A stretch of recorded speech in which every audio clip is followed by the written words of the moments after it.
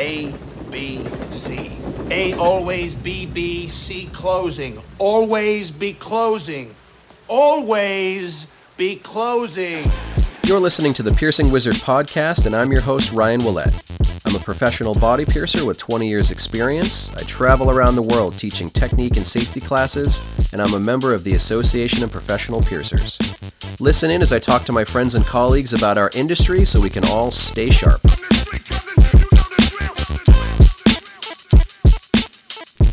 Hi everybody, how you doing? Welcome back to another episode. This week we have a special one, and it's going to be Glenn Human, Glenn Pinch.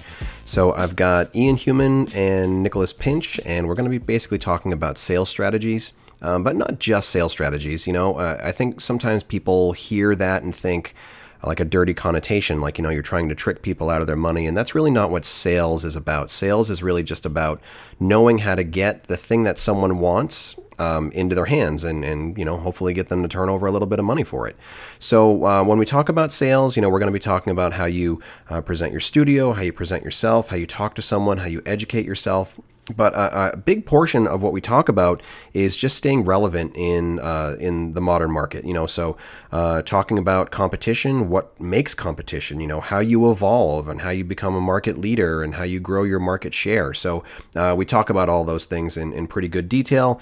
There's going to be a point about halfway through where I was sharing a room with Brian Skelly at BMXNet, and halfway through he comes into the room. So you'll hear a little bit of that, but it's all friendly. You know, everybody loves having Brian around. So he pops in for a little bit in the middle, but we just kind of talk about different sales concepts. We talk about kind of where we're at in business and how we got there.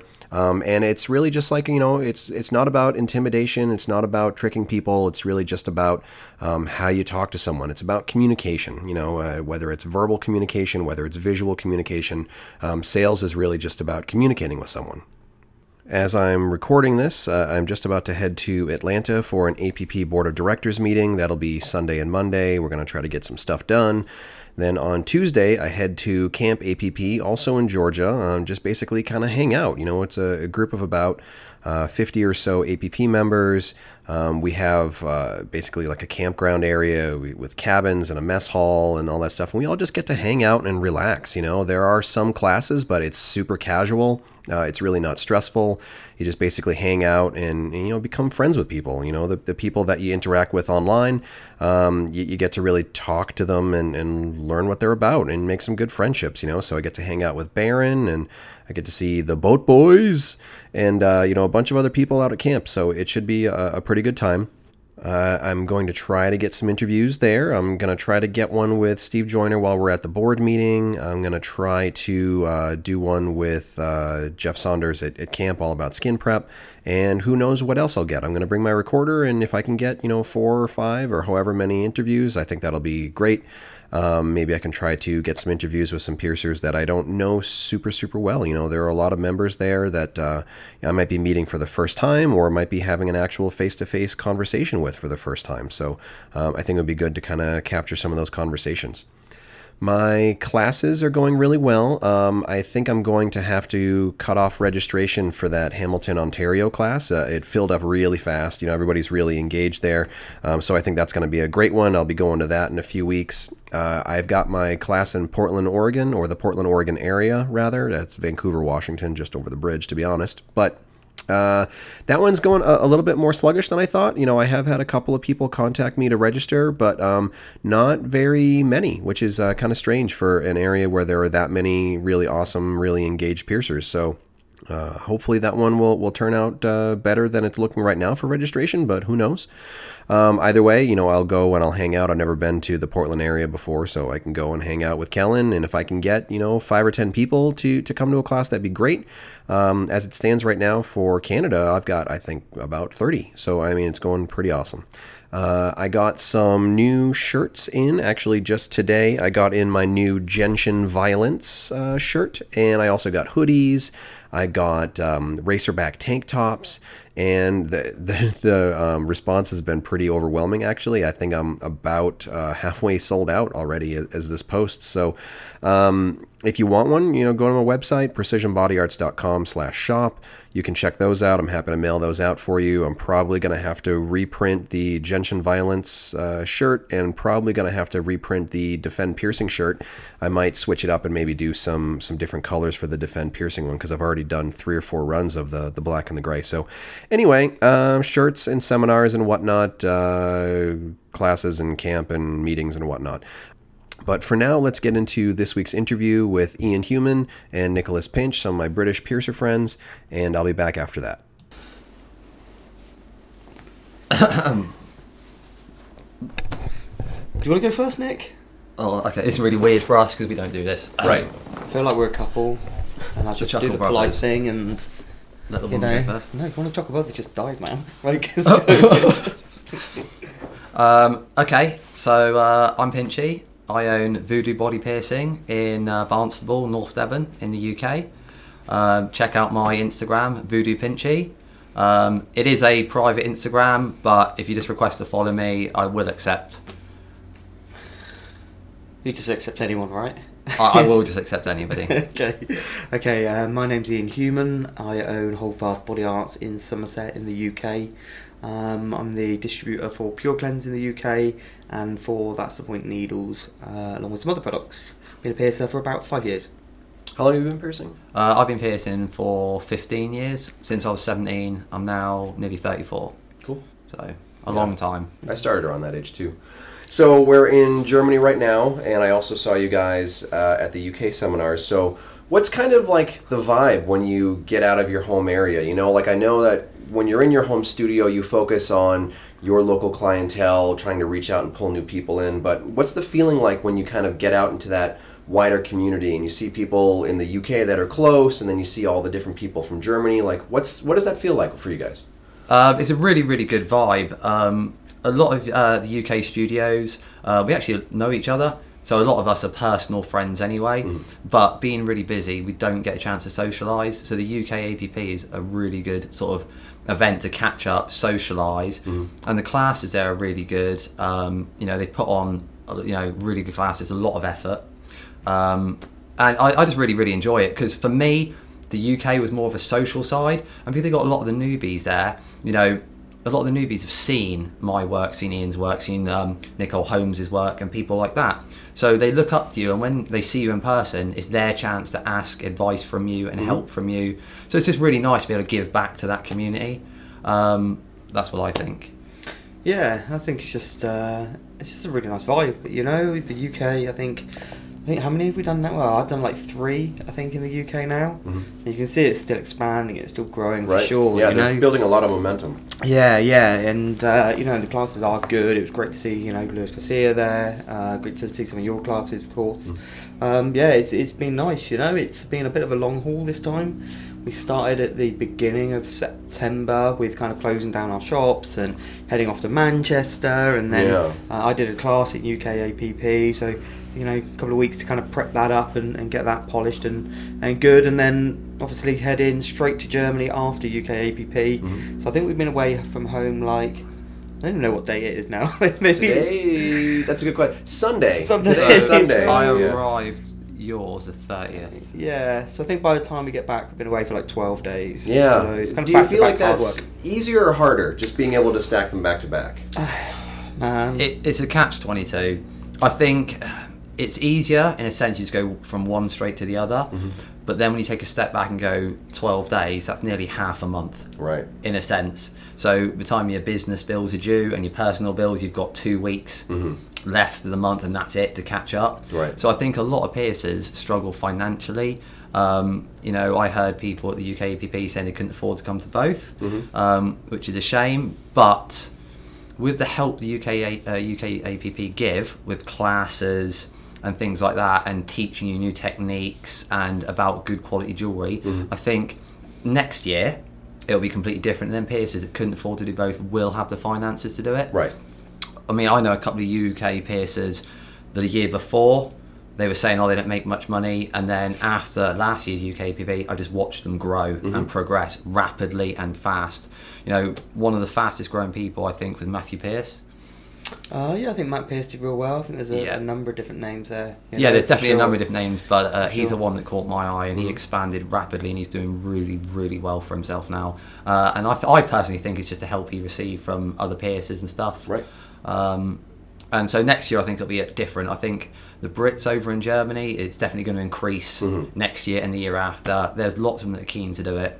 Well, I think a lot of people take classes that are focused on jewelry sales and doing these things to increase your revenue stream, but one of the best investments you can make in general is definitely education.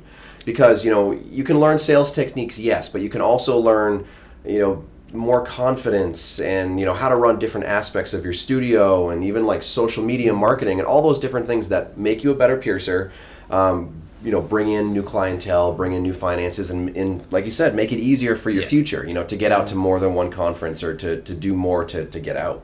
I think the funny thing is with UKPP or BMX or any of those actually is I think it's hard to quantify the value because it is education. Yeah. It's hard for people to say, here's my $150, whatever, Yeah. What do I get for my money?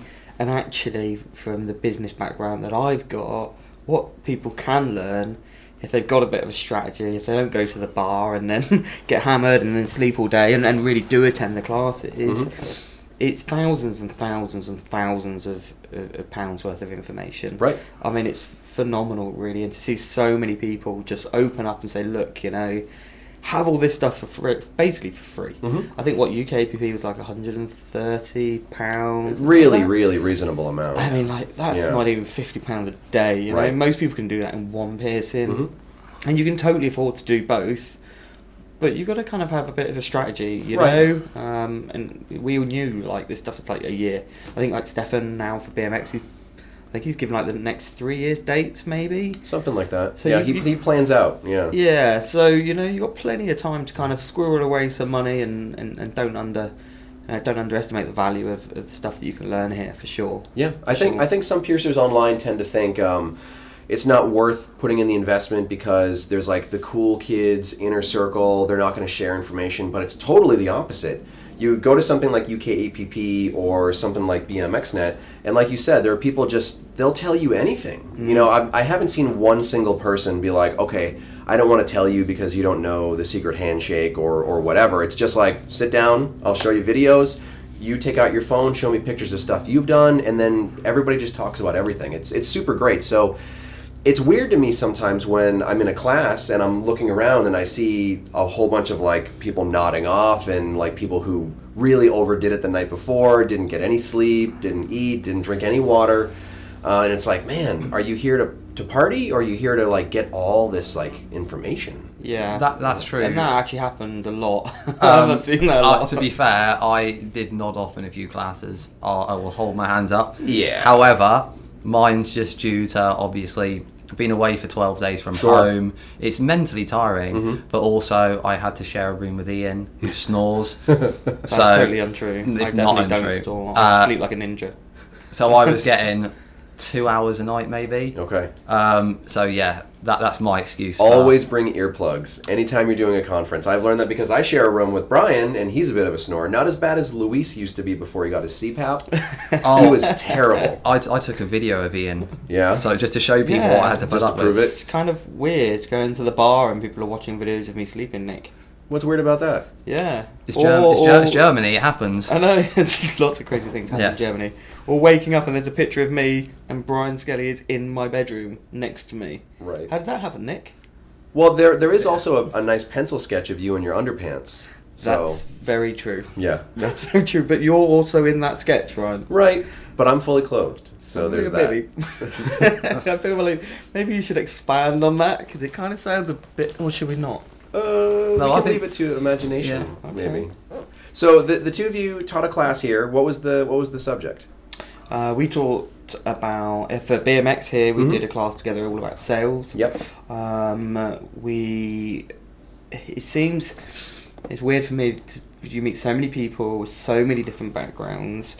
One guy I was talking to used to be a teacher in a school. And now he's a body piercer and stuff.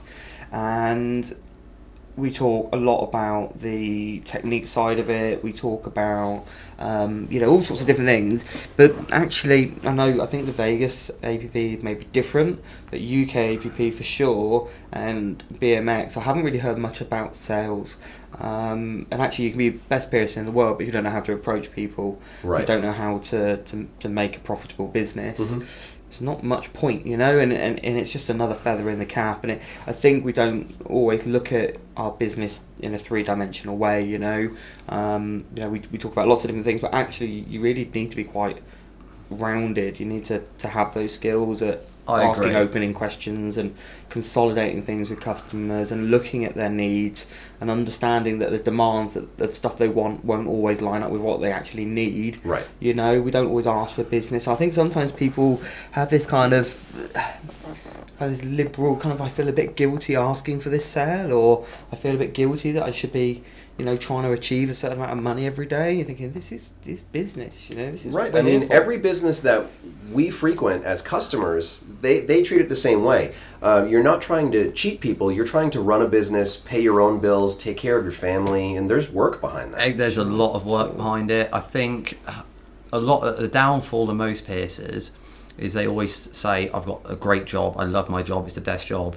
To me, it's not a job, it's a career. Mm-hmm. There is a massive difference between that.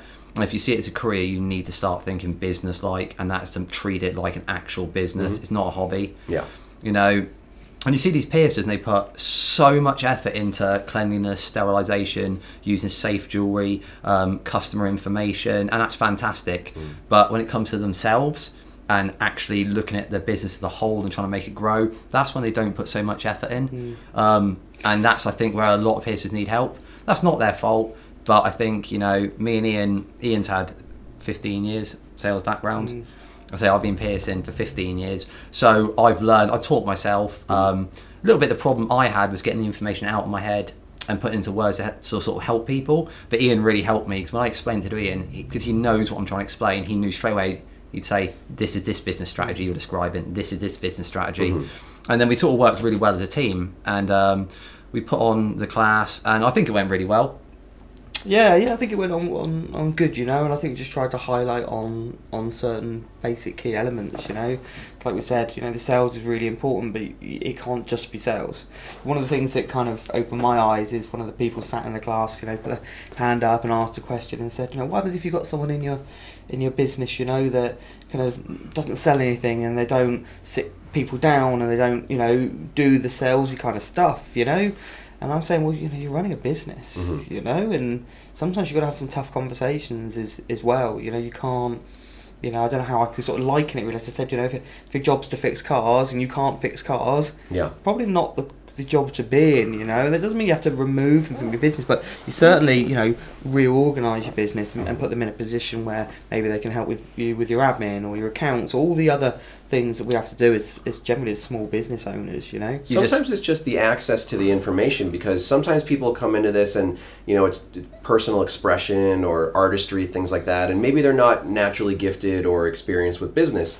I had to learn a lot of those things. When I was younger, it was just like, cool, I don't have to work for someone else. I get to wear what I want. I get to listen to what I want. And it took me years of that to realize, like, I'm not making any money. I can't pay my bills. I don't want to live in a rented apartment for the rest of my life. I have to get serious about this stuff. I need to make myself more appealing to a wider cross-section of clients to kind of grow as a business, and that was a hard lesson. And I guess actually, if you're working for a business, there's a good chance that business is going to invest their time and their money in you and train you. They're going to send you away and tell you how to provide good customer service. They're going to talk about compliance and doing things right, and they're also then going to sort of build in, trying to get you to become a better piercer in terms of your physical ability to pierce. And actually, when you are self-employed, it's really easy to lose sight of those things. And like Nick said, and actually invest money in yourself.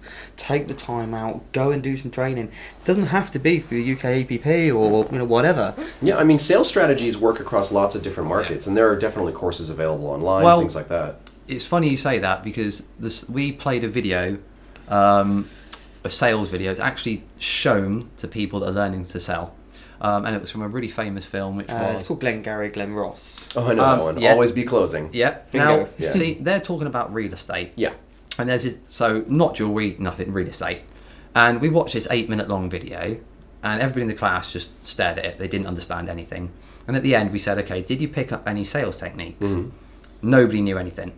So we went back and we watched it again, and me and Ian just highlighted every sales tactic they're using, what they're talking about, including little things like the guy in the film takes his watch off, but he leaves it on the desk in front of somebody and doesn't put it back on. And that's called creating desire.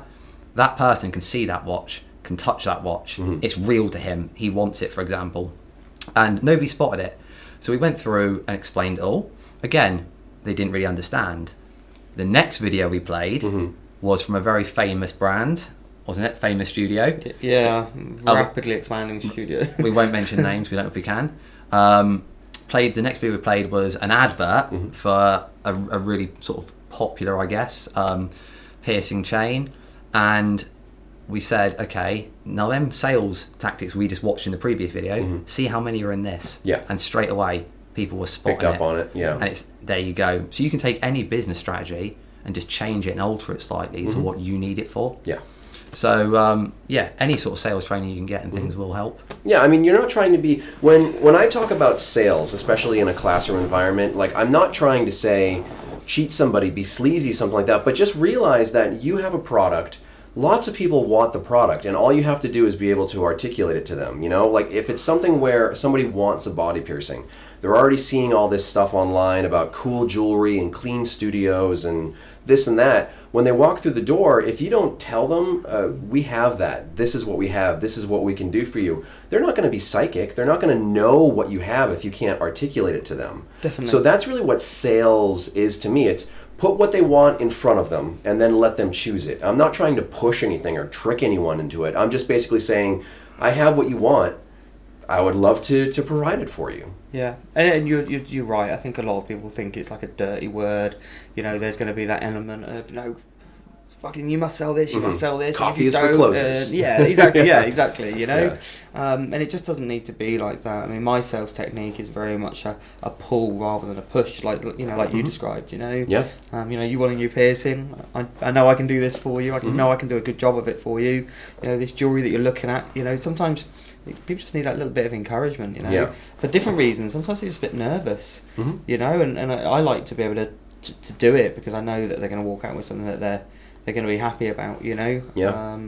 And I know that all of us, you know, we interact with hundreds, thousands of clients, so to us it can feel formulaic or something like that, but a lot of times when these people walk into one of our studios, they've never seen the kind of jewelry we carry, the kind of services we offer. So I want to treat every client like they're the only client. Like, I want to give them the show. I want to give them the full service. I don't want to just kind of be like, oh yeah, you're going to want the most popular one. There it is right there. You know, like, I want everyone to feel special when they walk through the It's door. an experience though, isn't it? Yeah. You know, this is what it, I think this is the difference between what we're talking about and what we're telling people that, you know, you can set your stall out to be. Is it should be an experience. People should walk through that door, have their piercing, choose your jewelry, all that kind of stuff, and leave being like, holy shit, wow. You know, that was a different experience. That was not a go in, buy your shopping, leave kind of experience. Well, that comes down to another sales tactic as well.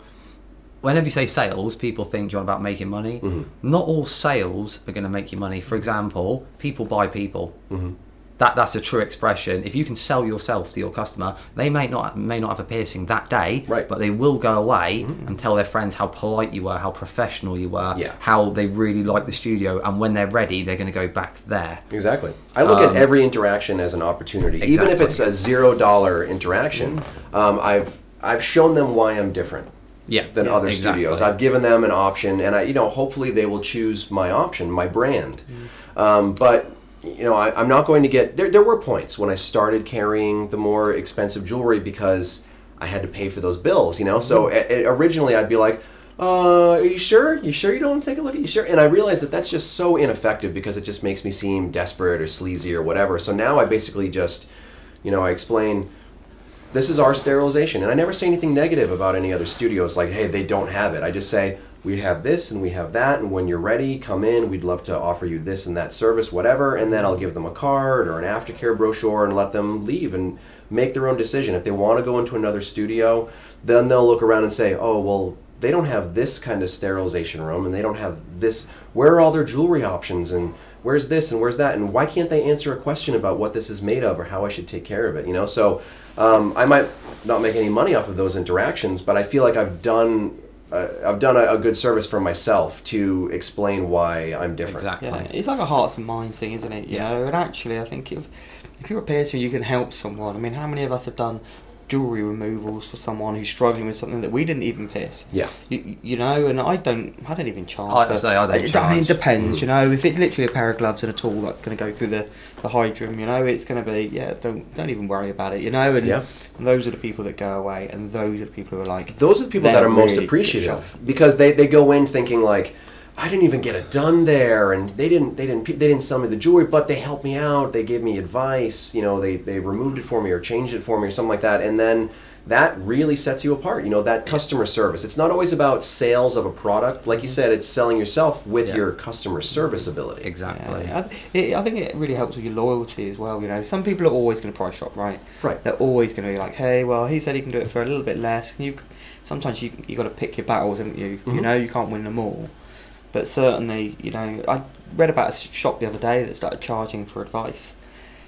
And I think that's kind of probably born out of frustration, you know, born out of that kind of, oh man, we spent so much time talking to people who aren't even buying from us. But actually, if you can give something to somebody for nothing, you know, you're going to get a lot more wins from that than you are the people who are just going to come in and use you as a citizen's advice kind of bureau, you know. And like you say, they're going to go away and tell people that's the place you want to go. I mean, I personally think that was a bad business decision on their part. It's my opinion, because, you know, information should be free, especially to customers.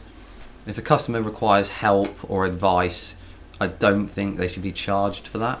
Yeah. Because this is it could be a major problem. It could be somebody's health. You shouldn't charge them and take advantage of that situation. So I think from that particular studio that did that was just a bad business decision. Right. It's just not ethical, in my opinion, and I'm only speaking for me. I don't even know if it's one studio. I don't know if it was more. It's just something that I kind of just picked up. Somebody mentioned it in the conference, you know. Well, I think the information that we can give out is one of our best advertisements, because it shows... I know what I'm talking about, you know, so if you were to choose us for your service, you know, I know how to handle problems that might come up with healing or jewelry, or, you know, can I wear this in an MRI? Just being able to answer questions like that shows that you're a professional, you're trained, you have experience, and you're worth the money of your services. Yeah. You know, you don't want to seem like expensive, you know, like the phrase of like, it's only expensive if it's not worth it. You know, otherwise it's just, that's the price, you know? So if people come in and they want to pay money for a service, my materials, my sales, whatever I'm doing, I just want them to feel confident with it and realize that, you know, they spent that money because of what they got in return. It's like when you go to a nice restaurant. If you go to somewhere and you're going to spend a little bit more for a nice dinner, and the dinner is nice, you're just happy and you had a good service. Exactly. You know, you don't want to be that place, like if you went into a restaurant and you're like, can I look at your menu? And be like, yeah, but we're going to charge you £5 to look at our menu. We're going to do this, we're going to do that. Like, how uncomfortable would that make you feel? You know, how likely would you be to actually eat at that restaurant? So, you know, look at it the same way. Yeah, it's been a bit of an eye-opener, you know? It's been a bit of an eye-opener, actually, over the last... Well, certainly in the sales class as well. A lot of people coming up to us afterwards and saying, you know, can I talk to you a bit more about this? And, you know, we talked a little bit about using the data that we've got within our business, because that's something that we don't see very often. We talked about prospecting, and most people in the class are like, what the hell is prospecting, you know? Yeah. And we were talking about using either automated systems to get in touch with clients that have already been pierced and tell them about coming back to have a downsize done, or using a third party, you know, working in your studio to phone your clients and say, hey, you know, you came in, you know, a month ago, just thought we'd check up on you, see how it's going, how your experience was, is everything settling in okay? And, you know, doing those things can absolutely translate into sales into your pocket. Right. Yeah. One guy said he has an automated system that sends a text message to his clients. They get that after a period of time, detailed by the booking. So when he does a piercing, let's say the downsize is 8 weeks, it'll message them after like 6-7 weeks and say, hey, it's about time you did this thing. And the level of return on that, you know, the return on the investment for what they paid that system to do, it's paid for itself so many times over. Sure, so many times over. And people go away not only spending the money and getting the downsize done, but actually, whilst we talk about sales and people think sometimes it's sleazy, that's giving someone really good customer service. It is. Really good customer It service. is. And they, again, you're just reinforcing the service that you already gave them, you know, so they have that added value of this person cares if I heal or not. You know, this person cares about the future health. And something like a downsize, it's so inexpensive that I don't think anybody would count that as like a significant portion of their income. But it's important for that customer retention, because if that client, if their first piercing heals happy and healthy, they get a good downsize, all those things, when it comes time for their second piercing, where are they going to go? They're going to go back to you, because you've put in that effort for customer retention. Absolutely. And I think, you know, the other thing that I find, because we use StabPad. Yeah. You know, StabPad works really, really well for us, you know, and we quite often get in contact with people and we do the same thing, you know. And quite often people come back in, you know, maybe it's a month or a couple of months or whatever, and a lot of the time they're like, hey, you know, that's the best piercing I've had, because they're not used to having premium jewellery and the advantages of using it.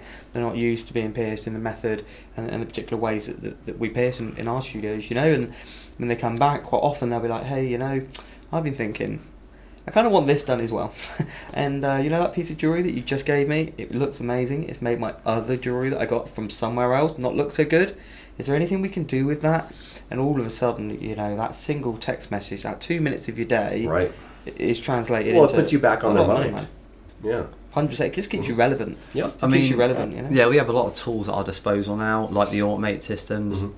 I remember when I started piercing, everything was done by hand. Yeah. So it's kind of like, you know, you have to actually text somebody or email somebody, and it was just a lot of time taken out of your day. If you've got 30 emails you need to reply to, plus trying to run your business, you need to go home, see your family, it took a lot of toll on sort of, well, definitely on me, but now we've got all these automated services and things like that at our disposal, which are being created for that type of use, and I don't feel that piercers use that enough to their advantage. Well, I think people are scared of it, you know, but actually if you look at return on investment of paying someone to come into your business and maybe spend an hour looking at your social media, maybe putting some work online for you, going through your records, calling people, talking to them. Actually, your client's probably going to be more honest with a third party. Yeah. They're probably going to say, you know, if you ask them the question, hey, what was the piercer like? When he did your piercing? You know, if it's you're the piercer, they're probably going to be like, oh yeah, he was great, you know? Sure. Yeah, you won't get as honest of an answer if you're like, how did I do? Yeah. They'll be like, you were great! Yeah, Then they tell totally. their friends you were. Yeah. Yeah, not, oh yeah, you just smoked and, you know, you came in and don't like cigarettes and, you know. So I think actually if you can do that, you know, and get someone, certainly I've got someone who helps me out with some things, you know, it just works. It really just does work, and it takes a little bit of pressure off you. I think businesses in the UK, and actually I don't know what it's like in the US, but I think installing systems to utilise that information will give you, you know, really, really big wins, and you can quantify those wins by finding out when they come in, how and why they're in. Right. And if they're telling you, oh yeah, man, it's because you messaged me. Oh yeah, it's because you emailed me. Oh yeah, it's because I you don't phoned think me. it's a coincidence that some of the busiest studios and most well-known studios put effort into those systems. You know, whether it's a mailing list system or a text system or a client database or whatever. You know, the shops that put in the work get the return. You know, and I think that's just something that you should look at. So if you're in that category of, you know, I got into this because I don't want to work a corporate job. I want to be able to be my own boss. I want to be able to do this, to do that.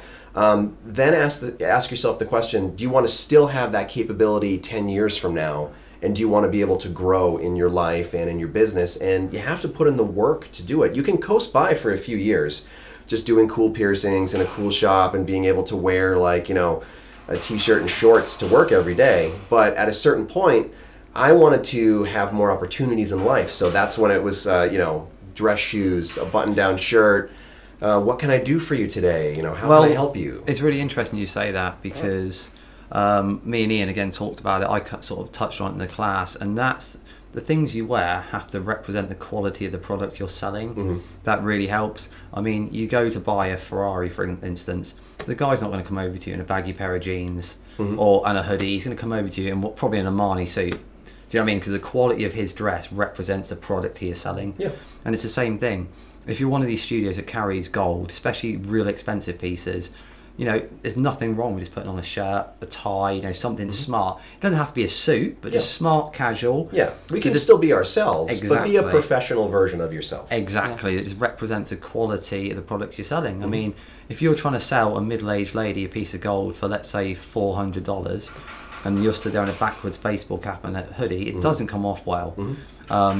And I know that sounds bad when you say it, because especially piercers get real defensive, don't they? They're like, well, I want to be myself. Housekeeping. Oh, hi.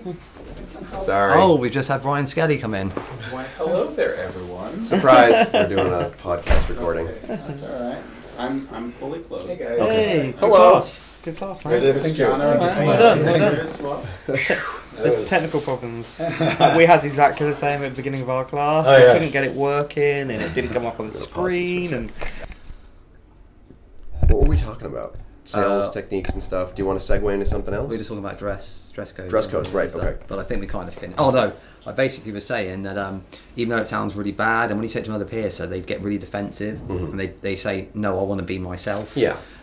So they're very reluctant to change certain things, especially about their appearance. But I think it's really important that they actually do make that effort to do that. Well, there's definitely a generation of piercers who, you know, they're a piercer because they don't want to be the serious adult business person, you know, and for a long time I was probably in that category too. I know lots of piercers where it's, you know, piercing isn't about jewelry and gold and whatever. It's about body modification and self-expression, and like, why should I limit my self-expression if I'm trying to foster someone else's self-expression? So I get that side of it, but I still have that same question for them, like, where do you want to go in life? Like, you know, there are only so many opportunities you can get if you want to just focus on that kind of what I would consider narrow clientele, you know, the people that are just there for self-expression. Some people are just there for fashion, and the customers that are there for fashion or for trends or something like that, they're not going into biker establishments or like art house kind of places. They're not punk rock, you know, like they're professional. When they want to go and buy their shoes or their bags or their clothes or their cars or whatever, they go to the places that gravitate towards them, you know, Exactly. like give them that full service. I think it's the same with the actual studio look as well. And again, I know I've mentioned it and people get really touchy with it, but when you go into studio and you see like skateboards screwed to a wall and stickers everywhere, it looks like a teenager's bedroom. I can get the skateboard thing if it's done artistically, you know, but I totally do get the teenager thing, because my last studio in the tattoo areas, I was like, all right, you can put whatever you want wherever, and it totally did just look like you had a crop of kids working there, you know? Exactly. Now with my new studio, it's like, okay, you can have art in certain areas, but it has to be framed, it has to be hung correctly, so you're going with the Exactly. theme, so it can still be personal and artistic, but it's the grown-up version. Exactly, and that's really important. do you know the thing is, you know, though, like, everyone wants to earn the money, but they don't always want to do the work, you know? And I've got no problems, man, going into a studio that is a bit of a teenager's bedroom. I've no problems. One of the best pizzas I've ever had is in Manchester, and we did like an escape room thing, like 30 of us went and did escape rooms. Couldn't find anywhere to eat. I think it was a Sunday night, and somebody told us about this bar. They said, yeah, no, it's just this little kind of pizza bar. It stays open till 4 a.m, you know? And we ended up going down there, and there's no carpet on the floors. It kind of looked like one of those kind of places. I'm not going to name it, but it was like one of the best pizzas I've ever had, you know? And that is a profitable business. That business was busy. Seriously busy. But some people may not go into a piercing studio if it looks that way. You No, guys did. Oh, no, I agree. But what I'm saying is, it doesn't have to be this. You know, you can't be prescriptive and say to people, this is what you should be, it should be how it is, because you know, you need that individuality. But what we talked about really in essence is, if you want to do this is a good way to do it, and then show them practical examples of businesses, whether they were selling jewellery or cars or wine or whatever, you know. It's just like, you know, we want to go for a drink, you know. Some of my favourite pubs are the sort of ones that are, there's one actually where I live, it's called Pebbles, and it's like a gin bar, you know, and it is tiny, and it's so hot in there, and you can get your fish and chips next door. You can sit inside the pub with the food you didn't even buy there, and it's the busiest pub in town. Everybody absolutely loves it. There's candles with wax everywhere. There's a piano in the corner you can just walk in and play. and that is a super profitable business. And if we're talking about profitability, making a successful business, you don't have to do the sort of things you're talking about. But if you just want the easy option, just take the wins, take the quick wins. Like you say, don't maybe wear a hoodie. Maybe wear something a little bit smarter. Maybe set your shop up so it's got cleaner lines and it's open and it's fresh and all of those things, and actually inviting. Yeah, I think there's still. That's really important. I think the industry in the UK, from what I've seen in the limited amount of time that I've been piercing, has changed. And we're now starting to see more and more studios getting rid of that flash artwork, getting better artists in, and some of the artists, they're literally like art scholars, and realising, hang on, I can make a lot of money out of tattooing, rather than, trying to paint pictures and sell them, and I think that's going to continue to change, and more of the old school studios are going to start to disappear. I think if you don't start at least thinking about that now and start making those changes in your studio, totally possible you're going to get left behind, because I think it's certainly one of the fastest industries that I've seen right now. I don't know what you think. It does seem to go that way, especially with the introduction of jewellery now. Like for the first time in the UK, we can fairly easily get high jewellery now. We still have the same wait times, all the same problems that everybody's got. But you have the access. We have the access now. We can get good quality blades. We can get American products. We can get IS and Anatomy and BVLA. And that's not. I think when I started, there was only literally a few studios I knew who had it. Now, just 5 years ago, it was a night and day different industry, especially in the UK. Crazy. If I needed to think 5 years ago, my only criteria is, where is a studio where they just have internally threaded jewelry that's a good quality material? Where can I send someone if they're off on holiday? And that list was so short. A lot of times it would be like, well, I know this person has a good reputation, but I have no idea what their jewelry is, or this, that. And now it's like, well, here's a list, oh, where are you going to be? Well, there's this one that's 15 minutes away. There's this one that's a half an hour away. There's this one that's 20 minutes away. And all these people are realizing, we want in on this growth, and if the good piercers who care about the industry and care about, I am a body piercer and this is my future career and not just a quickie job, they have to get on that train. They don't want to get left behind because some corporation or some chain is going to come through and they're going to say, okay, if you're not ready for this opportunity, we are, and we're going to take your market share. So if you want to survive and you want to thrive long term, 5 years from now, 10 years from now, you have to start putting in the work. Yeah, no, you're absolutely right. And actually, you're looking at some of the big chains are starting to have an ever-growing presence, There's one particular one, it's opening in London, it's opening here, it's opening there. I can see in a space of just a couple of years, you'll be able to go to any UK big city and they'll have a chain there for sure. Yeah. Something really similar in the US. I mean, there are shop owners who have, not in a generic way, the formula, but they have the formula down. They know how to open a studio, they know how to build a clientele for it, and they know how to maintain the staff and the clientele to keep that individual studio thriving. But they know how to have 2 or 3 or 4 or 5 of those studios spread out all over the place, and they just know because they're business people. They know how to run a business, Exactly. And if we just want a hobby that we can make some money off of, there's really not a lot of long-term opportunity in that for us. That's it. Some people are happy with that. Somebody said to me, I don't think I can do the sales, I don't think I can do this, and I don't think I can do that. And I'm like, look, man, what do you want? What do you want out of this? And they just, they got into it for all the varying reasons that we all get into it, and they were happy, and I'm like, man, if you're happy with what you do, don't sweat it. If you can earn enough money to pay your bills, if you've got time to spend with your family, and all those things, just enjoy it. But I think you've got to be conscious of what's going on around you. If your unique selling point is that you sell high-end jewellery and that's it, it doesn't matter what jewellery you've got, that for me has a huge amount of risk associated with it, because as soon as your neighbour shop starts doing that and they're making more of an effort and they've got a nice looking studio, all of a sudden, you could find yourself in a lot of trouble, Well, that comes down to that thing we talked about, is basically you choose to change before you're forced to change.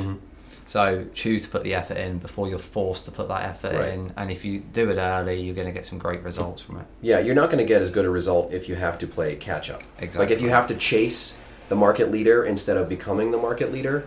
Yeah, like whenever I talk to people whenever I do sales classes or just talk to someone who's asking for advice, I always say, like, step one, don't even really pay attention to your competition, if you want to call them competition. Like, I don't try to compete with them at their level. I try to force them to compete with us at our level, you know? So when I first started expanding into higher end jewelry, I didn't say, all right, what can I do to try to maintain this super low price point so that I don't lose customers to these cheaper shops?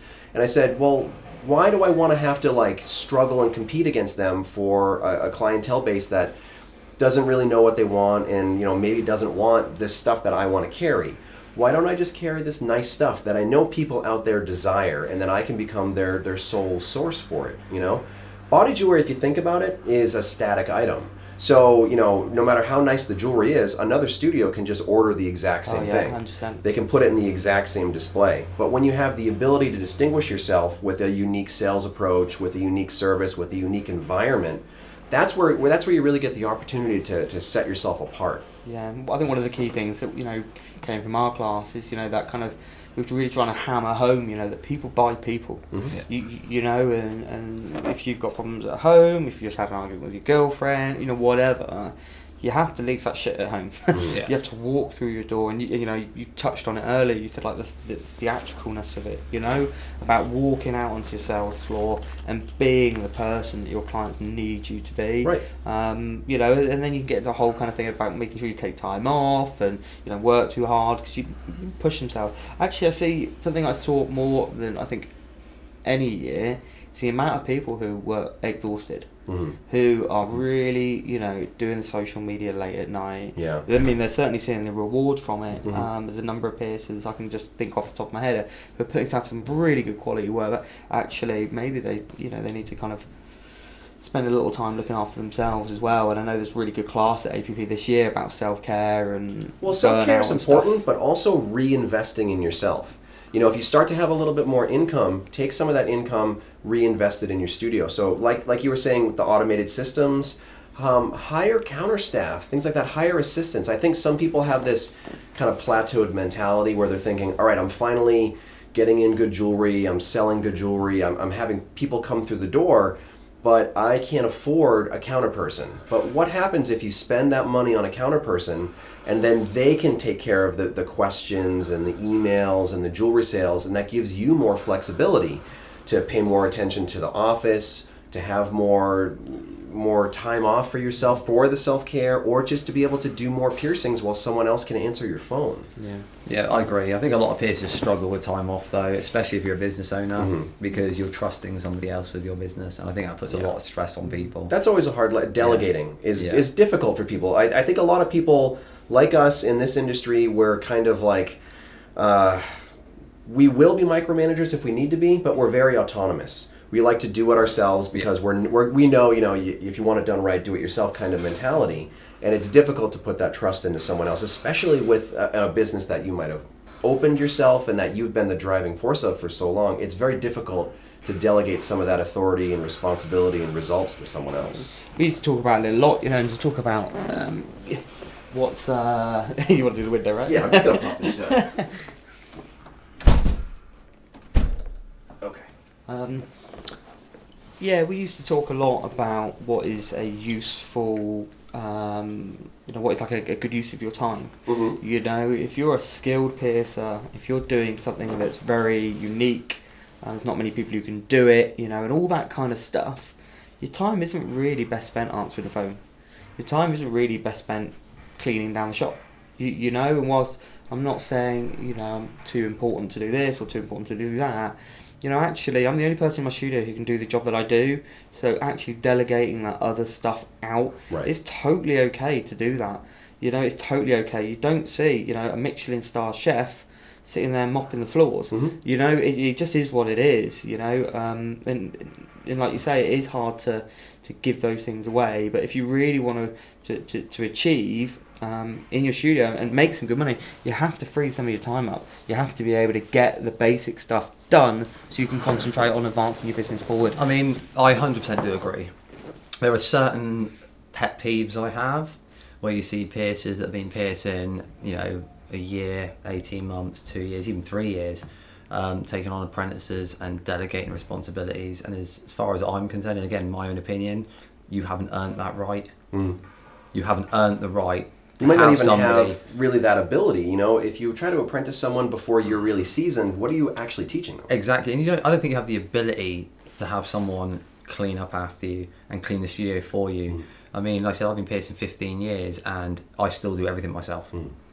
I still do all my own cleaning. I still do all my own sterilisation. I do everything myself. I think there's a difference between what you're willing to do and what you have to and do. what you have to do. You know, Yeah. I am willing to. I had the same conversation with my tattooist when he started, and he was saying, you know, can we get someone to do this? Can we get someone to do this? And I'm like, dude, like, we are both. We kind of run our business together, you know, everything's kind of split, you know, and we are both responsible for cleaning the windows and hoovering and stuff like that, Yeah. you know. You know, yes, there are times where we will get someone, particularly in the summer when we've been super busy. I've had someone help me, you know, on and off.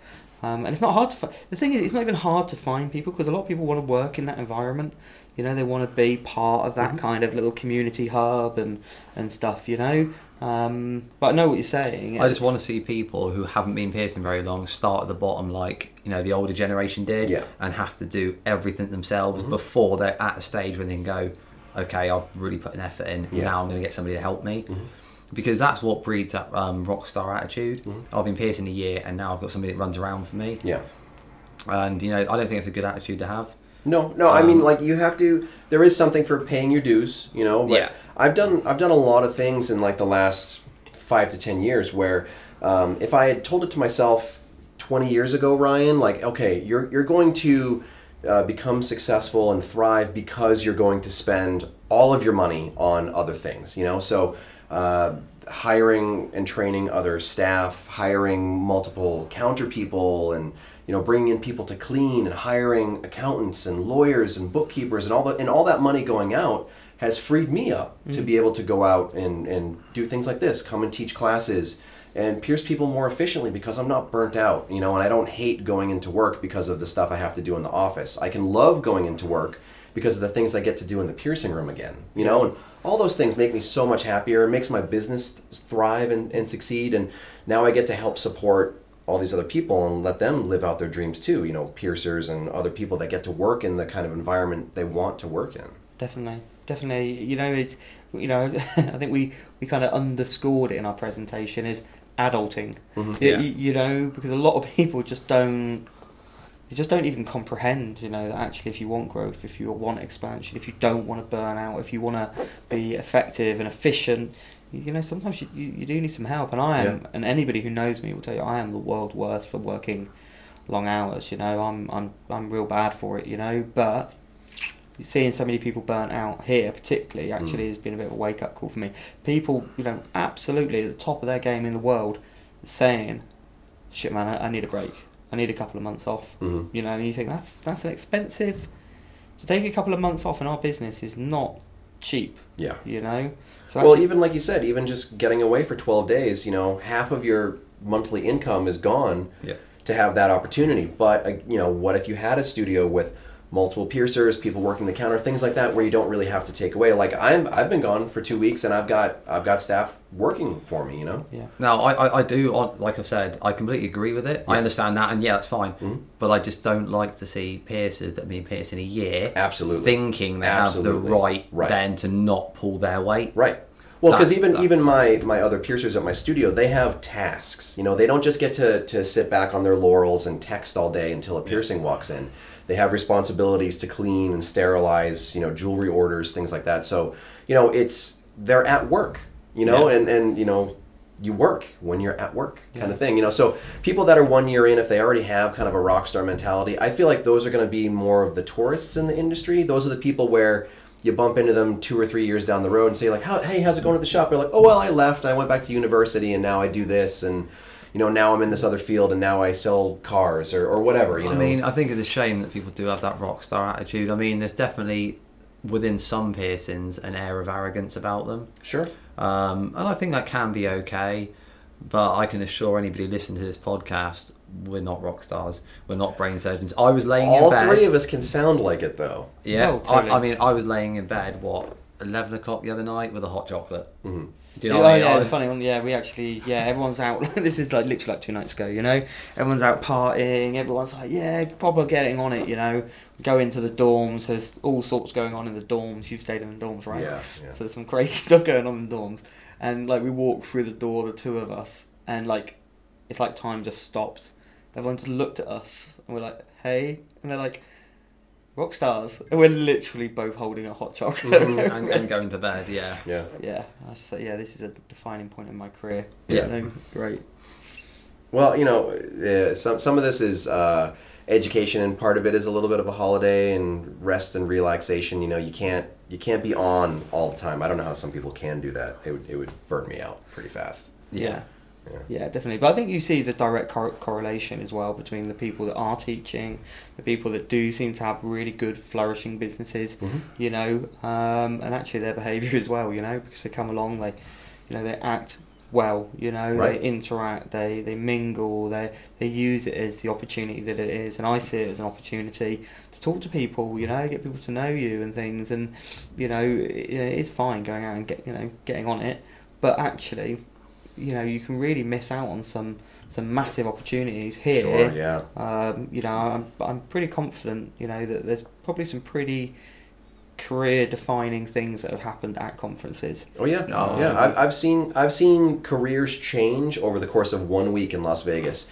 People show up on Sunday and they're there to party, and by Monday, Tuesday, they realize how much of the industry they've never seen before. You know, and then they realize like, shit, I'm a little fish in a giant ocean. I need to be serious about this. And then by Friday, they're just like taking notes.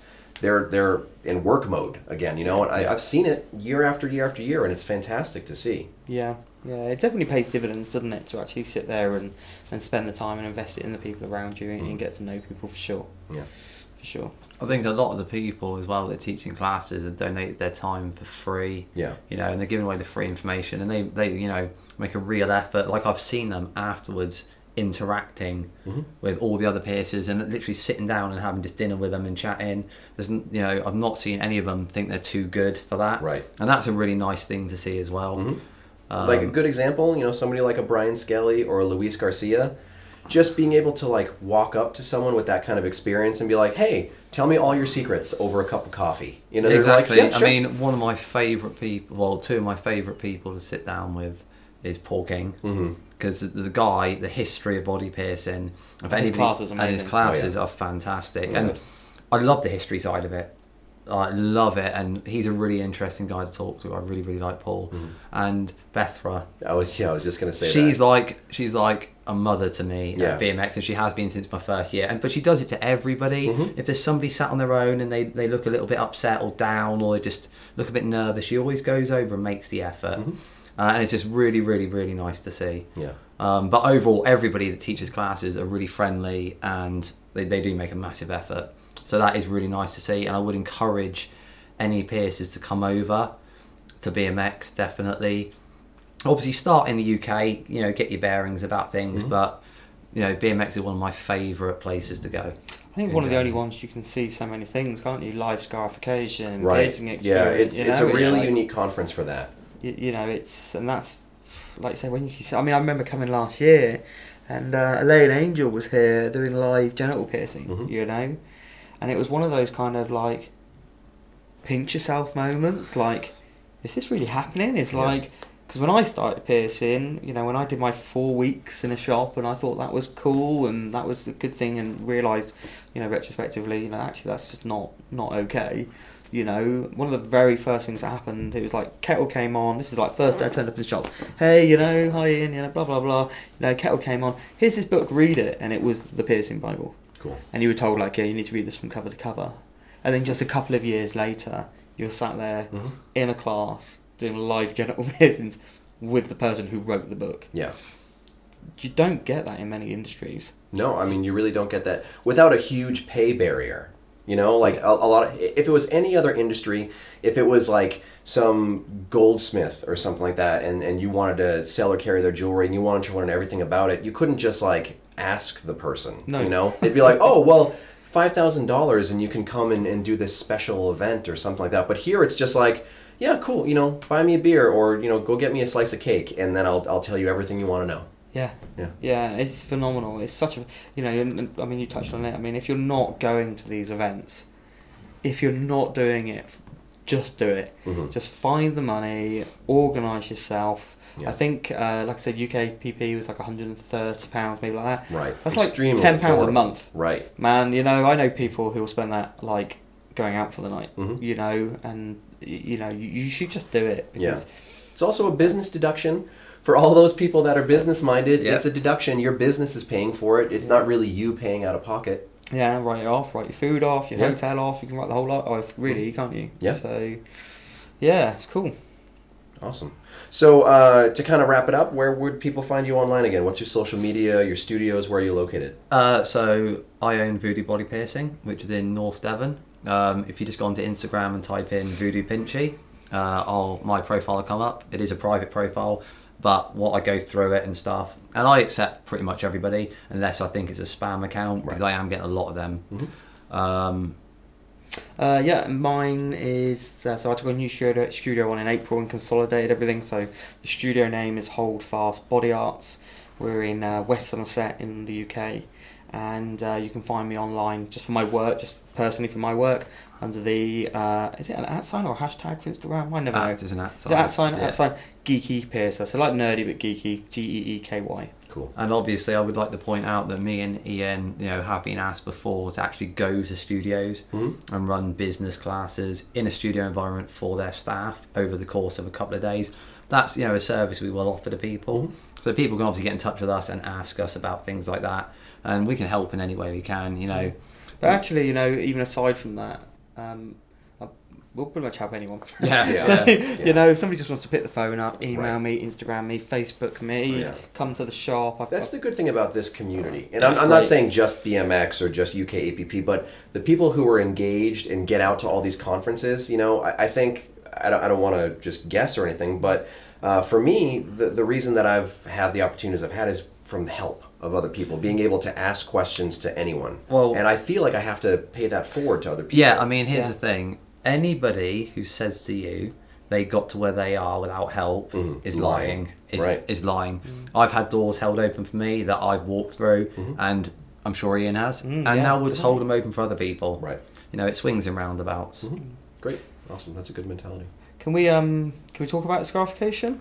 Yeah, on the show? Yeah. Yeah, Oh, sure. it's kind of a cool one, right? Yeah, go ahead. Yeah. So one of the things that I really wanted to do here was get my first scarification.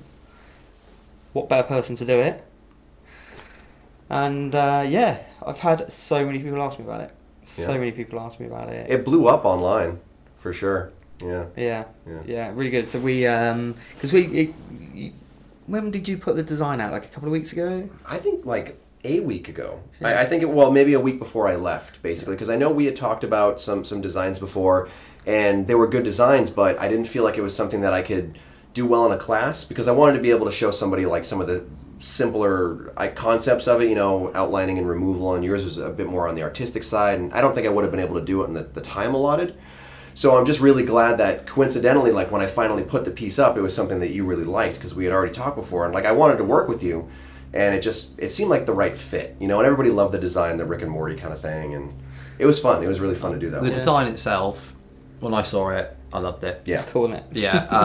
I've obviously seen it. It's really well done. Thanks. Really well done.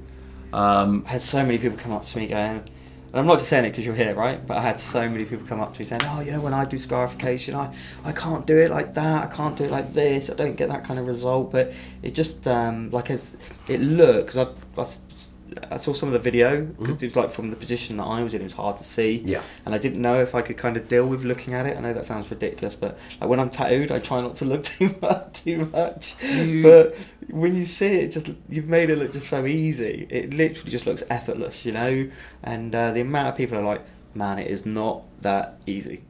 But here's the It's thing, not though, easy. is it is, they don't feel comfortable with it yet. So like as easy as I might make the technique look, it's from 18 years of trial and error and over and over and over again, and try this and these little tiny tweaks, and you have to learn it. It takes a lot of time and experience, especially if people are only doing maybe one practice piece every few months. I mean, really, what kind of progression? Think if you were a body piercer and you only got to do a body piercing once every 3 months, how good could you get with them? You know, and I've just been fortunate where I've done a lot of scarification and I've had a lot of practice. I think it's interesting because I hear a lot of people in the UK talking about it. A lot of them have approached me and talked about it.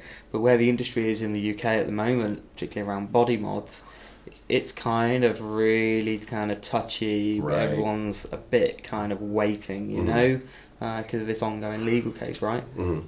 Yeah, I mean, I was obviously present in the class.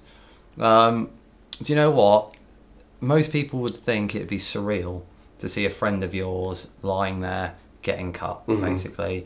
For me, it was more surreal seeing a friend of mine lying there in his underpants in front of a whole class. That went over very well.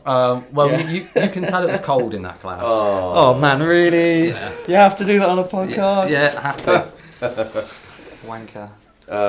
Well, it was a really cool one, so thanks for going for it. No, it's it was really. It's honestly, man, I could have fallen asleep. Like maybe it was because I had a late night before. Well, But, you know, I think the sustain really makes a significant impact on it. Sure. Yeah. But even first, you know, even like Yeah. the very initial bit, Right. like you said, it's so light, you know. Mhm. I mean, it's so comparable to tattooing, honestly. Like, if anybody's intimidated by it or freaked out by it, if you've been tattooed before, you'll be fine. yeah, it definitely hurt way less than like just an outline. Mm. You know, I know it'd be different, like you say, you know, that's just a stain without going back into it and stuff. But you know, honestly, it was no big deal. It was no big deal. It'd be interesting to see if more people in the UK, because we don't really see a huge amount of scarification in the UK, do we? I can think of maybe 2 or 3 really prominent artists. There was Lewis Dodd for a there. while, but then he dropped that and went into tattooing. There are things, obviously, people that do it, which we won't mention. But yeah, people just don't tend to post online anymore. Do you think scarification will fall under the body mod kind of situation where everyone's It's so panicking, weird or- because in the States, like Florida, for example, absolutely can't do it because it's done with a scalpel. New Hampshire, where I am, it's legally a tattoo. Like, I have a tattoo license to perform scarification. So it's so weird just how they define what it is. You know, if someone on a council looks at it and be like, oh my God, that's mutilation, that's surgery, that's whatever, then yeah, you're going to be kind of screwed, basically, because they're going to say, you can't do it because we think it's this. But if someone looks at it and they can actually see it as an art form or a professional service and they're cool with tattooing and they can be cool with that, then it should be fine. But the problem is that it's a gray area and there's room for interpretation. I think the only time you're ever going to have trouble with it is when you get people that are just going to try it. Mm-hmm. Because they want to be that rock star like we were talking about earlier, Right. that attitude, and it's not the right attitude. Mm-hmm. You know, it's like people have said before, you have to work within your skill set. Mm. And that's really important to know, and that's a really adult thing to do, and it comes down to like ethics and things like Well, that. I've learned that because I have access to, you know, people like Sampa and other people that do all this really intense work, and I've looked at it and I've seen it initial and I've seen it healed, and so and I look at the broad strokes of the technique and I'm like, maybe I could try that, and then I realize like, why? You know, for me to do one a year and never be able to like perfect it or whatever. Exactly. Like, I'm what I would consider a pretty good body piercer and pretty good at scarification. Like, why can't that just be enough for me? You know, and it is. So I don't waste my time with all that other stuff that I don't think I could offer as good as better people. I think that's the right attitude to have, though, Yeah. isn't it? You know, I mean, absolutely push your boundaries. Absolutely make sure that you can do other stuff just in one thing. Just, I think, from a protection of your business point of view, it's the old don't put all your eggs in one basket Yeah. kind of scenario, you know. But I mean, we sat round like Sampa's round table discussion about it, didn't we? And in essence, you know, one of the things that I took away from it was people saying, listen, you know, you really need to work within your skill set. Because a lot of the problems that are generated, a lot of the issues that are having where clients are starting to take legal action against people, all those sorts of things, it's happening because people are working outside It's just of... bad work. Yeah, it's not that it's good work that went wrong. It's that it's just bad work. Yeah. Yeah.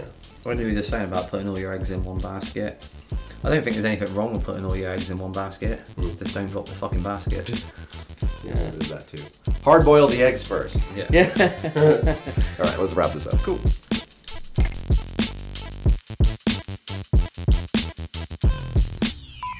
All right, once again, thanks for sitting down and talking with me, Pinchy and Ian. I really appreciate it. I know you're busy folks. So, you know, The lesson that you might want to learn from a talk like that, and what I was thinking about as I was editing it, is just you can take this as serious as you want as a business. If you want to be able to go into work every day and wear a t-shirt and shorts and sneakers, this is a great industry for you. If you want to have a job where you're doing hundreds of thousands of dollars in sales, this is also a really good industry, and both sides of that coin can flourish, and you can make a successful, comfortable, happy lifestyle out of it. But if you want to double down and you want to get serious, like, you can get real serious in this industry. Through the 80s and 90s, there were some standout businesses, but a lot of it was just kind of shops, and it was self-expression and exploration and things like that. But as we got into the 2000s, people they have the experience. They're starting to take it really seriously for a business, opening multiple locations and having these like mega shops and really like nailing it. Some of these studios are just like, they're really impressive as far as business people goes, and I've tried to take as many lessons as possible. And if you need help to grow your business, you're not sure how to do it, you can ask for help. You can take some classes, you can do continuing education, you can do online classes, you can do night school, you can do all kinds of stuff. Just because you're done with high school or done with college doesn't mean that you have to be done with learning. So seek out that information, and hire professionals to help you out with stuff. Like, I really kind of stepped up from a plateau because I was hiring people to help with my front end, and I was hiring lawyers and accountants and other professionals that were advising me, and that's made a huge difference in my life, personally and financially and business-wise. So another thing you want to think about is if you're the kind of piercer that understands the mentality of shadowing, and shadowing can make you a better body piercer, shadowing can also make you a better business person. When you shadow, it doesn't have to be just about you watching someone pierce. Ask questions about how they handle their office and manage inventory, place orders, manage staff, and hey, who are you using for a financial advisor? Stuff like that. You can take it as seriously as you want to. If you want to just kind of chill out and be relaxed, you can totally do that too. You can make a great life out of it. But if you have that drive in the back of your mind where you're a business person, you have that coffee is for closers kind of mentality, sky's the limit, basically. The only limitation is how hard you want to work, basically. So, that's a lesson that I try to live my life by. I want to get places in life, and I'm willing to put in the work to do it. And, if you are, you can get there too. And I'm just kind of glad to meet other business people in this industry and be able to kind of talk with them, learn from them, share with them, all that different stuff. So thank you for listening. If you picked up one or two things that you think are helpful, I think that's awesome. I'll have another episode next week. Not exactly sure which one yet. I've got a couple in the pipe. I'll get one of them out for you, and I'll keep this train rolling. Thanks for listening.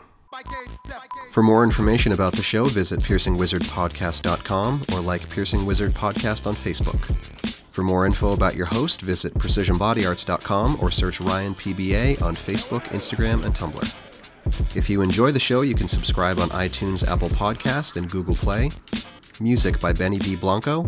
Show copyright 2017, Precision Body Arts LLC, all rights reserved.